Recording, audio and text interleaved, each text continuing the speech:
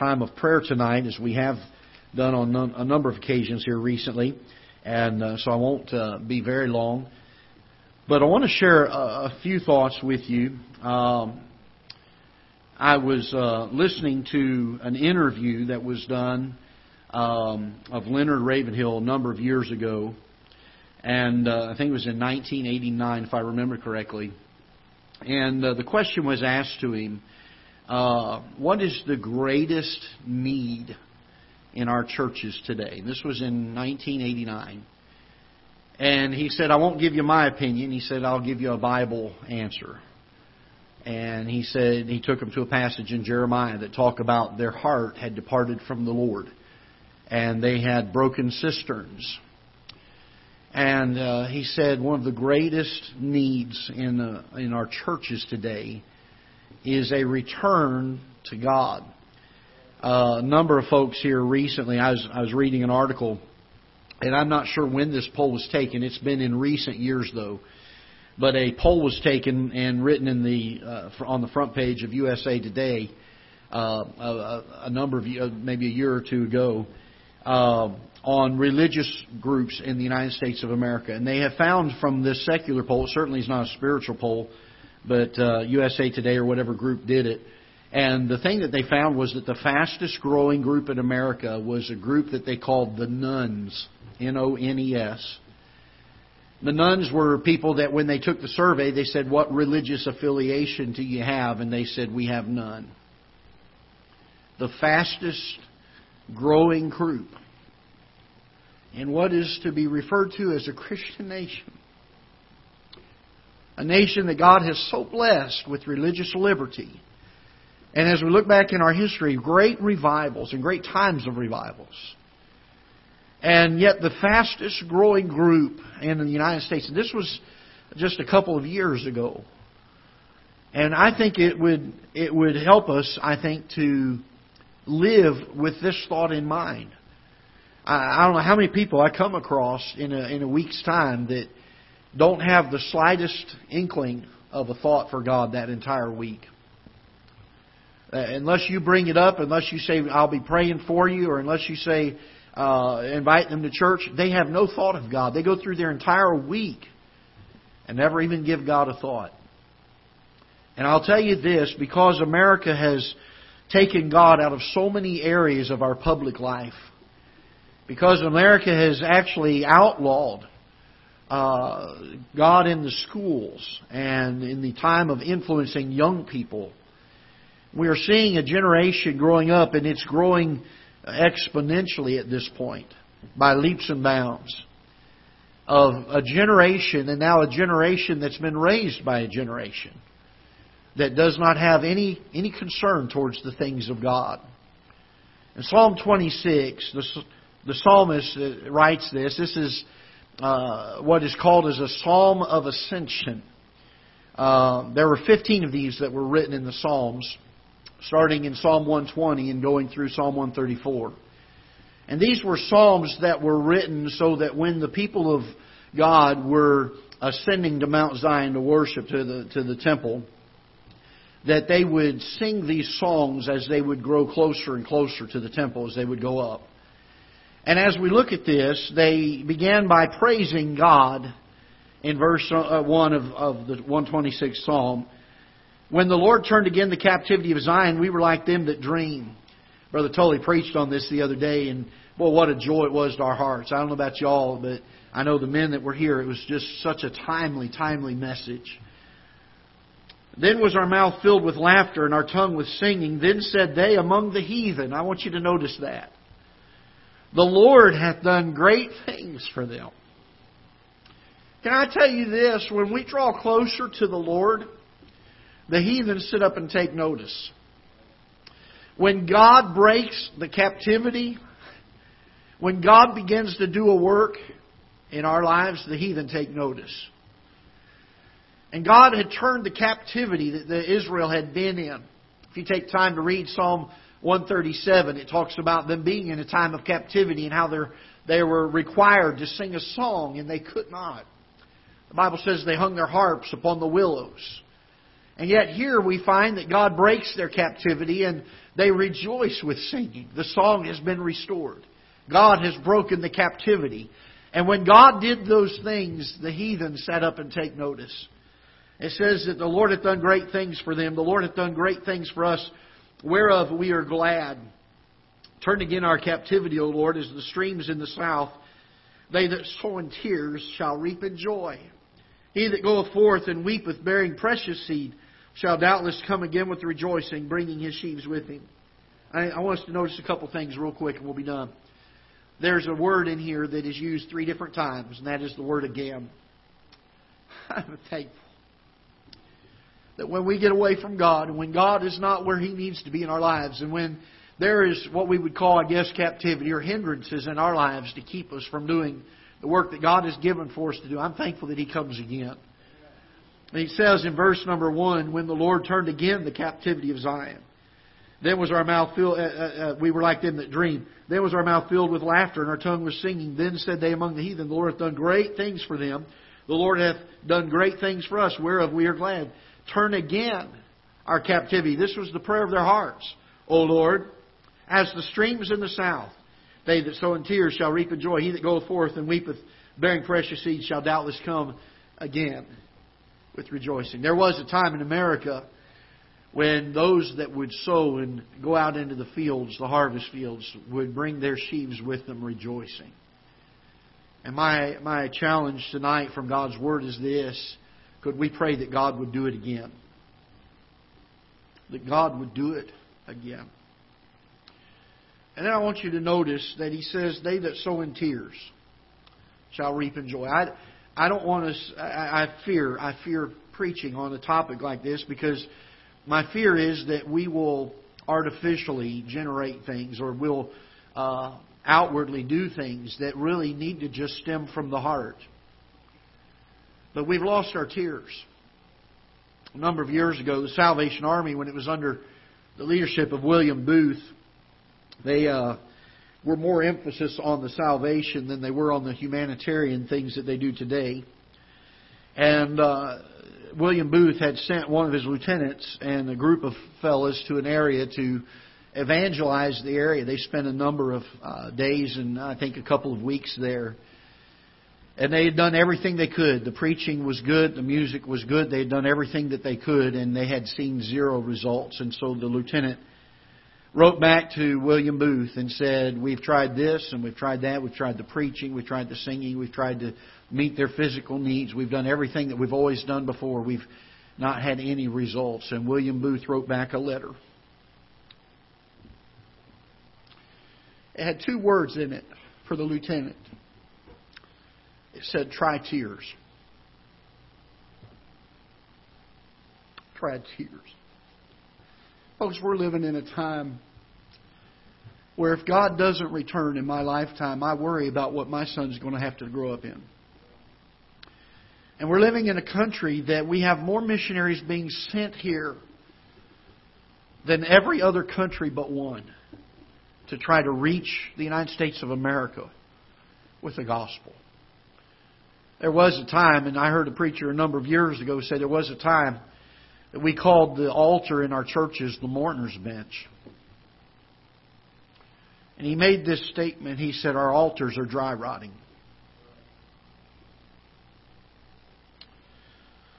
Somebody asked an old preacher one time, said, what is the secret of your power? He brought him into a room and said, I want you to take and put your elbows on this desk. And he did. He said, now I want you to put your face in your hands. And he did.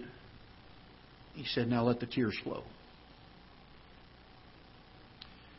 God did not pen, under inspiration of Scripture, of the Holy Spirit, the psalmist did not pen, they that sow shall doubtless come again with rejoicing.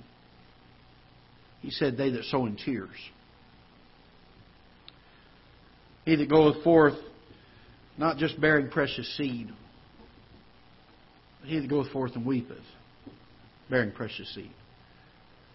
We, if we're not careful, will become too programmed in how we serve and how we labor, too professional in our approach to ministry. And the Holy Spirit will have no work at all in the work, in the labor. There needs to be a revival among God's people of brokenness. I heard one preacher say this one time. He said, we ought to be broken for the lost. But he said, have you ever been broken for the reproach that our Savior has in this world? You ever wept and said, Lord, help us. Help us to correct the reproach that's in this world. To weep for that. To say, Lord, help this lost world, this dark world that we live in. I've been amazed at how many times in the last several weeks people have come and said, Pastor, it just seems like here recently God has just given so many opportunities. I was telling somebody the other day, I said, it's not just limited to the Ketha Heights Baptist Church.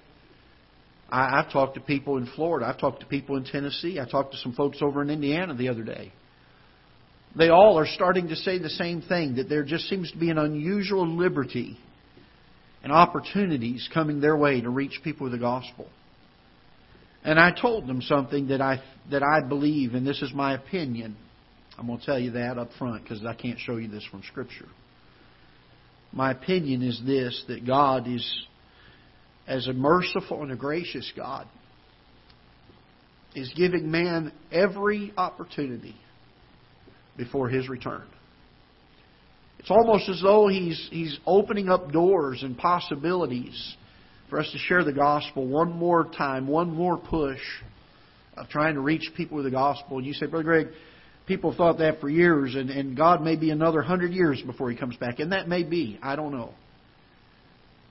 But I will say this, that there has been certainly an opening of some doors recently. There have been opportunities to share the gospel recently. And I think that there needs to be among our hearts and among, as we pray for God to do a work and to give us opportunities, I believe that when we take this precious seed that we have, this message that God's given to us, that I think the most amazing thing about, and that is this, that He took the most precious thing He has and He puts it in our hands. It says, I'm going to put you in trust with it. I don't know why God does that. I mean, we're sinful man. We're weak. We're not faithful to God every time. We fail Him. Why God would do that, I'm not sure, but He has. And as a result, I think that when we take this precious seed that God has given to us, this wonderful gospel message. I told somebody the other day, I felt bad Sunday. I had another message ready for Sunday morning. And when we saw all the visitors here, I told them, I said, I know I've preached the last 4 weeks on salvation. Our people are going to get tired of it.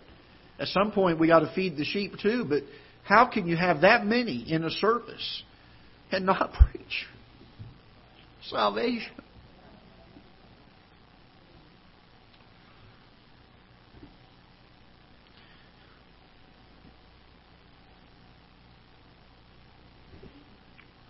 William Booth, I think, had wisdom from God when he wrote those 2 words. Try tears. Jesus, when He was standing with 2 of the dearest friends on earth that He had, and they were weeping because of the loss of their brother. The Bible says that Jesus wept. He didn't weep because of Lazarus. I've heard preachers preach that before. Well, He was sad, sorrowful that Lazarus had died. He wasn't weeping for that reason. He knew what was getting ready to happen. So why would He be weeping for Lazarus? He was weeping because as He looked around, He saw so many of His own children, His own people, that did not know Him. Brother Ravenhill said the greatest need among our churches is for us to know God. To spend some time bringing His presence back into our churches. And yes, shedding some tears along the way. It's interesting to me, Psalm 126 is the 7th out of 15 Psalms of Ascension, or Psalms of Degrees, I think as some Bibles will label them. And this is interesting. If you look at the Psalm in Psalm 126, they begin with rejoicing and singing. And the folks that study these things and have written about the backgrounds and the histories of how these psalms were done say that these psalms were to be sung as they were walking up the mountain to go to the temple for their worship. And the comment was made in one of the things that I had read on it, that the closer they got to the presence of God, the lower they became. They went from singing and rejoicing to the end of the psalm, they were weeping. And John spoke of that, didn't he? He said, He must increase, but I must decrease. And folks, we're living in a world where the fastest growing group of people in our country are people who have no thought of God at all. None. We've got the seed. It's a precious seed. We've got the ability and the liberty to go out and to sow it into the fields. We've got the opportunity to water it and cultivate it, to go out and harvest it. But the psalmist said there needs to be another ingredient. There needs to be some weeping. There needs to be some weeping. I wonder when the last time was that we shed tears for the lost. When was the last time that we shed tears for our country?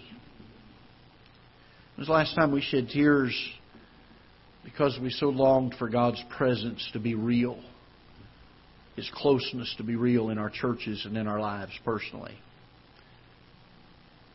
He that goeth forth and weepeth, bearing precious seed, the Bible says, shall doubtless come again with rejoicing, bringing his sheaves with him.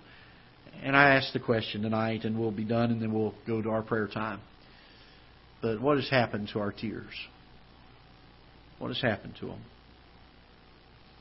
I remember when I was young in ministry, and I've shared this with a few people here, there was a time where I don't know if it was because I worked so much and just was worn out all the time, but there was a period of time in my life where nothing fazed me emotionally at all. I mean, some of the saddest situations where people ought to be sad, I had no grief over. I had no sorrow in my heart for them. I had no brokenness there. I remember praying. I remember asking God, and I felt like I was so dried up spiritually in some ways. And I remember praying and asking God, Lord, send me my tears. I've lost them. I don't know where they're at. I don't know if you've ever been there before. It's not a good place to be. But I found this, that if we pray and ask God to give them back to us, He will. He will. And maybe, just maybe, we'll be able to do the work that God's given us to do effectively. And then allow God to give an increase. I don't know about you, I'd love to see another great revival before the return of the Lord Jesus Christ. I think that'd be the heartbeat of most everybody here tonight. I really do. I think most of us would say, yes, that's what I'd long to see. And I'm not talking about having revival services. I'm talking about a God-given, Holy Spirit-filled revival. And God can still do it. But it may take a few tears. All right? Let's go ahead and pray, and then we'll dismiss. And if you would like to go downstairs and pray for a little bit, that's fine. If you need to go, I know it's the lateness of the hour, that's fine too. But we'll leave things where folks can go around and pray if they'd like to for a little while yet. Father, we're so thankful for your word. We pray that you'll bless it and use it. Bless our time together praying. And may you bless it and use it to accomplish your work in our hearts and our lives. Lord, we've sought and longed for in the recent months you to do a great work. And Lord, we are broken. Oftentimes we sorrow. Our hearts are broken as we look at the opportunities that we have missed. Lord, may we not miss any more. For others, I pray that you'd help us to get a broken heart for them. put our eyes upon the lost and on the fields that are white already unto harvest. And Lord, may You do a work through us. May You empower us and strengthen us. May Your presence be very real in our lives. And Lord, that You would do a work in the hearts of the people that we meet, that we talk with. That we would see the transforming work of Your Holy Spirit as they put their faith and their trust in You. Bless the time that we spend together praying. We pray in Jesus' name. Amen. All right. If you'd like to break up